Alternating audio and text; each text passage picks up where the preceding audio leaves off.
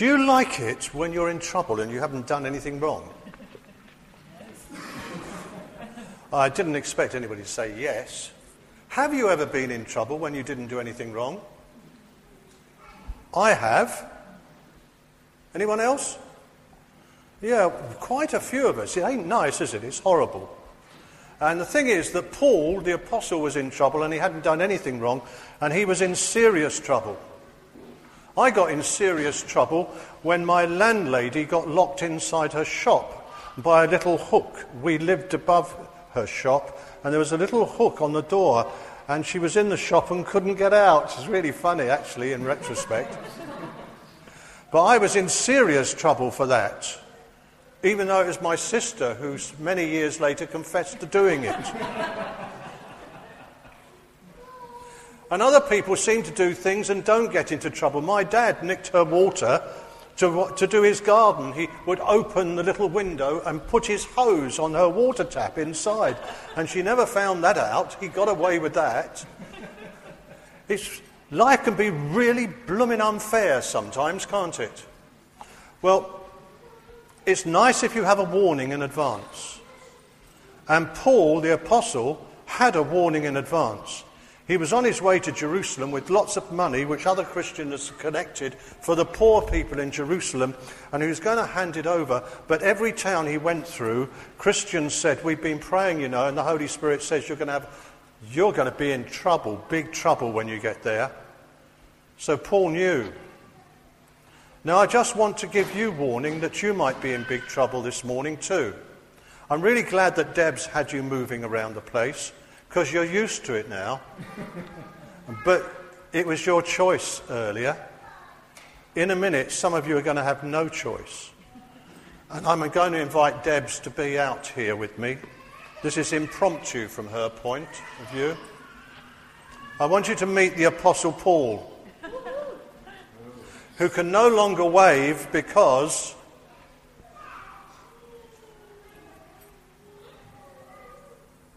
he has been bound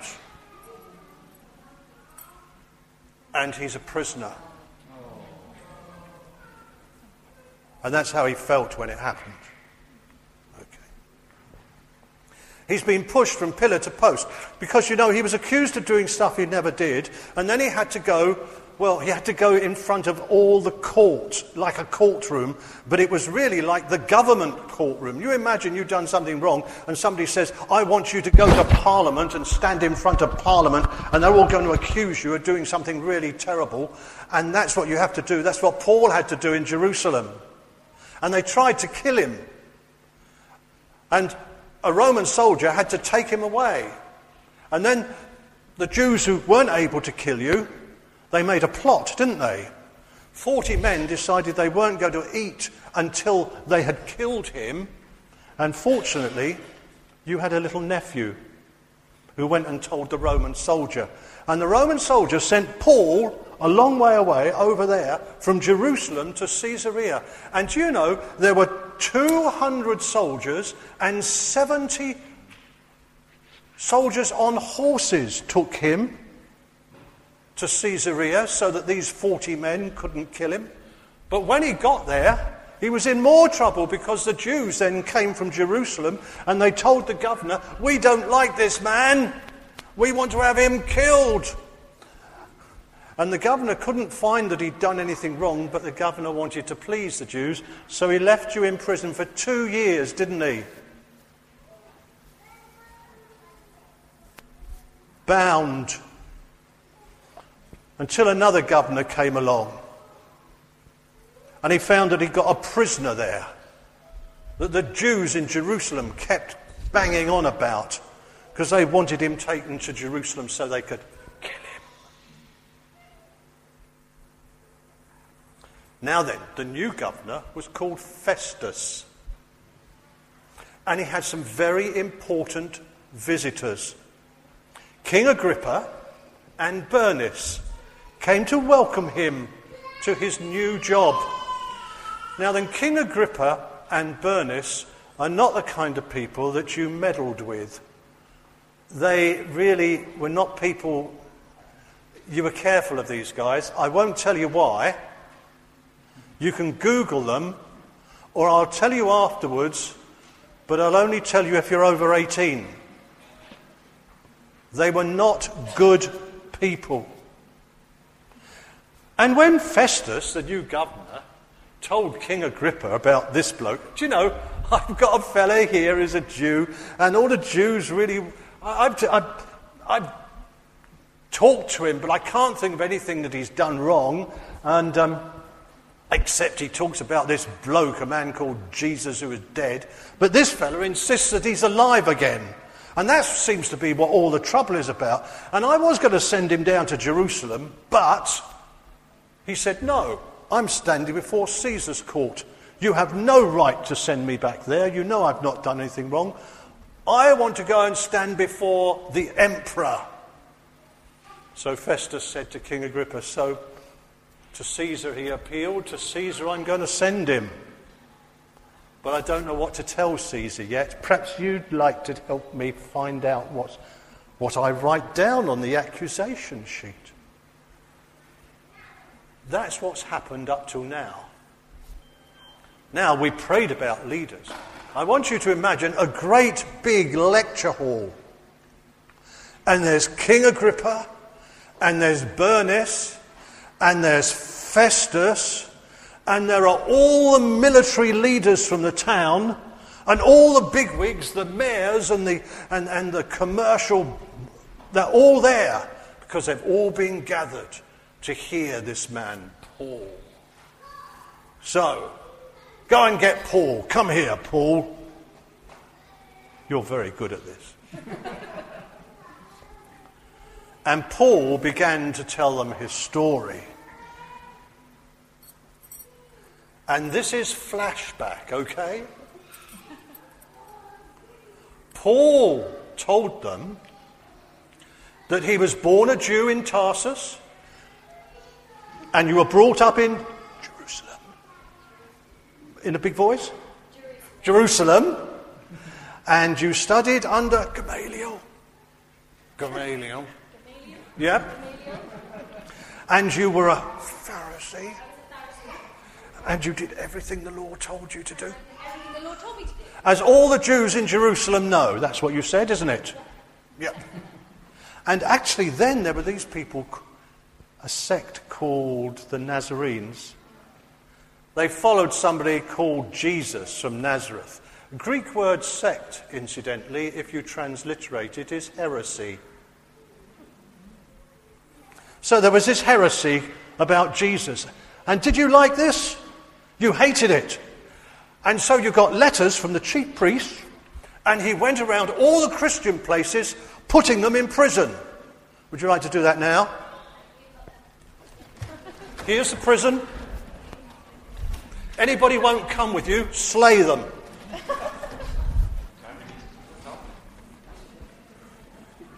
And he took children as well. Here's a prison in here. Come on, we can't have you free. It's mainly women at the moment. Oh, and 2 men.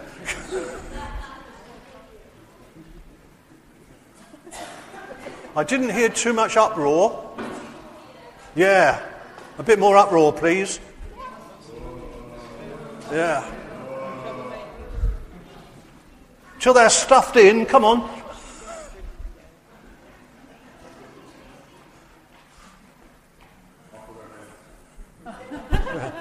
Don't let Jonty get away with it. Right. He laid waste the church. There's no gaps in the middle. He laid waste the church. Thank you. You were furious with them, if I remember. Did you kind of shake your fist at them? Did you have some of them killed? Yeah, I did. Which one would you have killed? Go on then.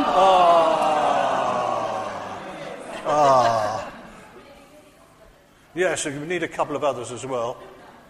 Yeah.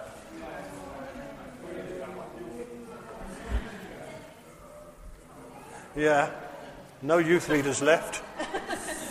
No youth left. No Jonty's mothers left. And listen to them crying. They were in chains. You did that, didn't you? You horrible person, Paul, because you hated them so much. And then you got letters to go to a foreign country to do it somewhere else, did you? Syria, was it? Would you like to go? Suddenly, on the way, a bright light from heaven shone on him, which was brighter than the sun. And he fell to the ground. And he heard a voice saying, Saul, Saul, Paul, why are you persecuting me? Can you remember what you said? You said, who are you, Lord? Who are you, Lord? In a loud voice. And the answer was, I am Jesus, whom you are persecuting. The people with him, saw the light. Would you like to be with him, please? Saw the light, but they didn't hear the voice. And Paul, if I remember rightly, you couldn't see anymore, is that right? This is what he told the king, remember? And all the military leaders and all the other people. And you had to be taken into another city.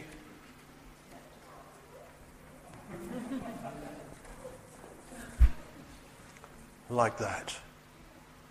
That's his flashback. Some of you are now dead, sorry. Nice meeting you at the time, though.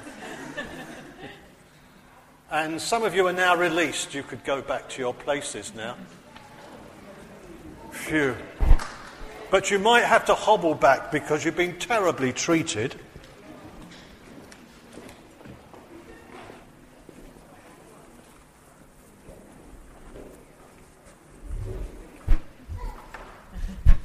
It's okay, you can see now. It's years later now. This is what Paul told them when he stood before them. And he said, so, you said you weren't disobedient to the heavenly vision, didn't you? Yeah. And you went out and from then on began to tell everyone, Jews and Greeks, that Jesus is alive. You never believed it before. You hated these Christians because they said the Messiah had come and was risen from the dead. But now you've met him yourself. And now you can't forget it, can you? And that's why Paul was in these chains. The governor was appalled at this point. As he listened to this, he said, your great wisdom has made you mad. But Paul answered and spoke to the king, King, you know about these things. And the king said, are you trying to make me a Christian in a single day? And you answered, I'd want everybody here to be just like I am, except for these chains today.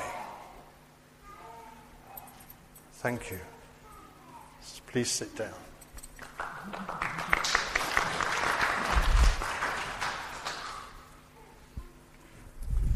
Paul was taken to Rome. We don't know if he stood before the emperor, but we assume that Roman law made it inevitable. We know that he did die in Rome, but we don't know how. We believe that Peter the apostle was crucified, but Paul was a Roman citizen, which meant that he couldn't be crucified. It was against the Roman law. But we do believe he was ultimately beheaded for his faith.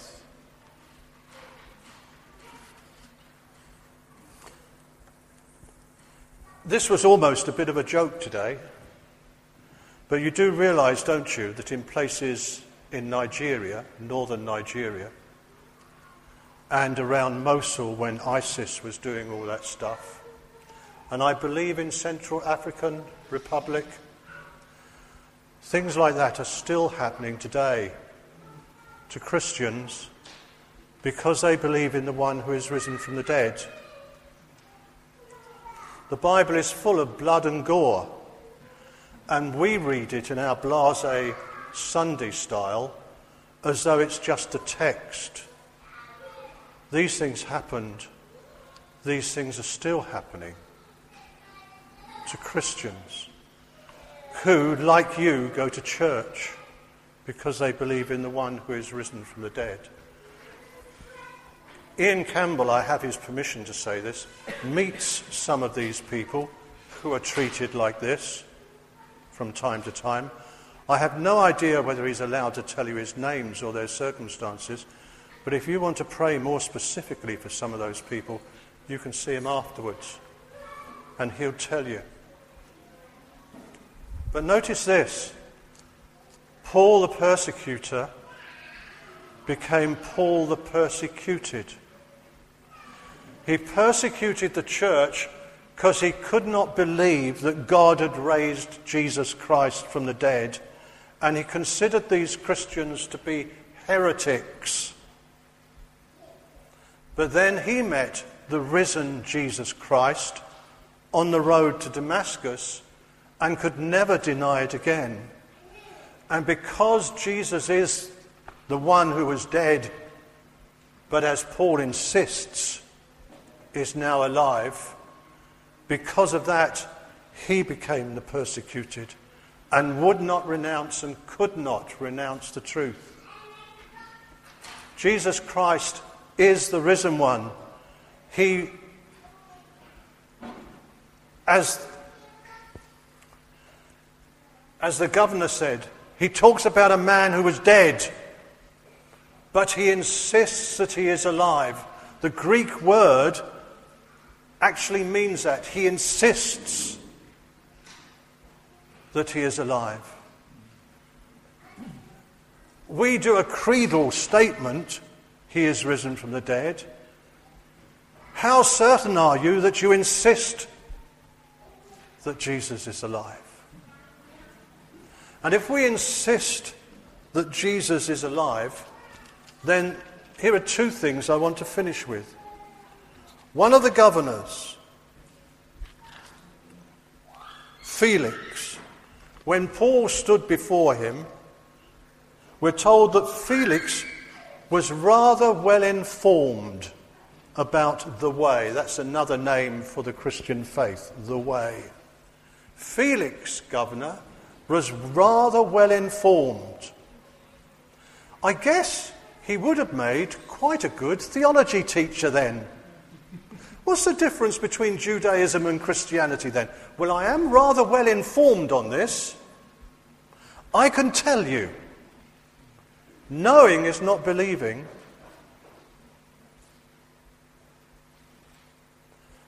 Believing is understanding, and like Paul, being transformed by it.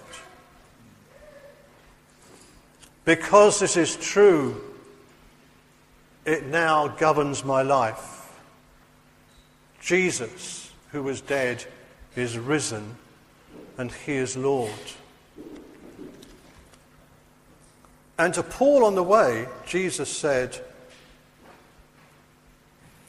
I will rescue you. I'm sending you to the Gentiles to open their eyes so that they may turn from darkness to light and from the power of Satan, or as Peter read it earlier, the power of evil, to God, so that they may receive forgiveness of sins and a place amongst those who are made clean by faith in me. That's Acts 26, verse 18. So having encountered the man who was dead, but whom we insist is alive, to what extent have your eyes been opened? To what extent have you been turned from darkness to light?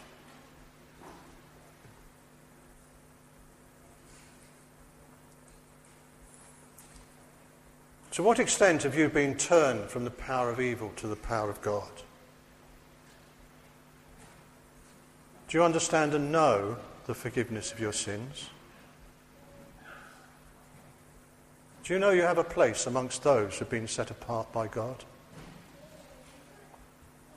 If you have trouble with any of these things, feel free to talk to me or Pete or someone else you trust afterwards.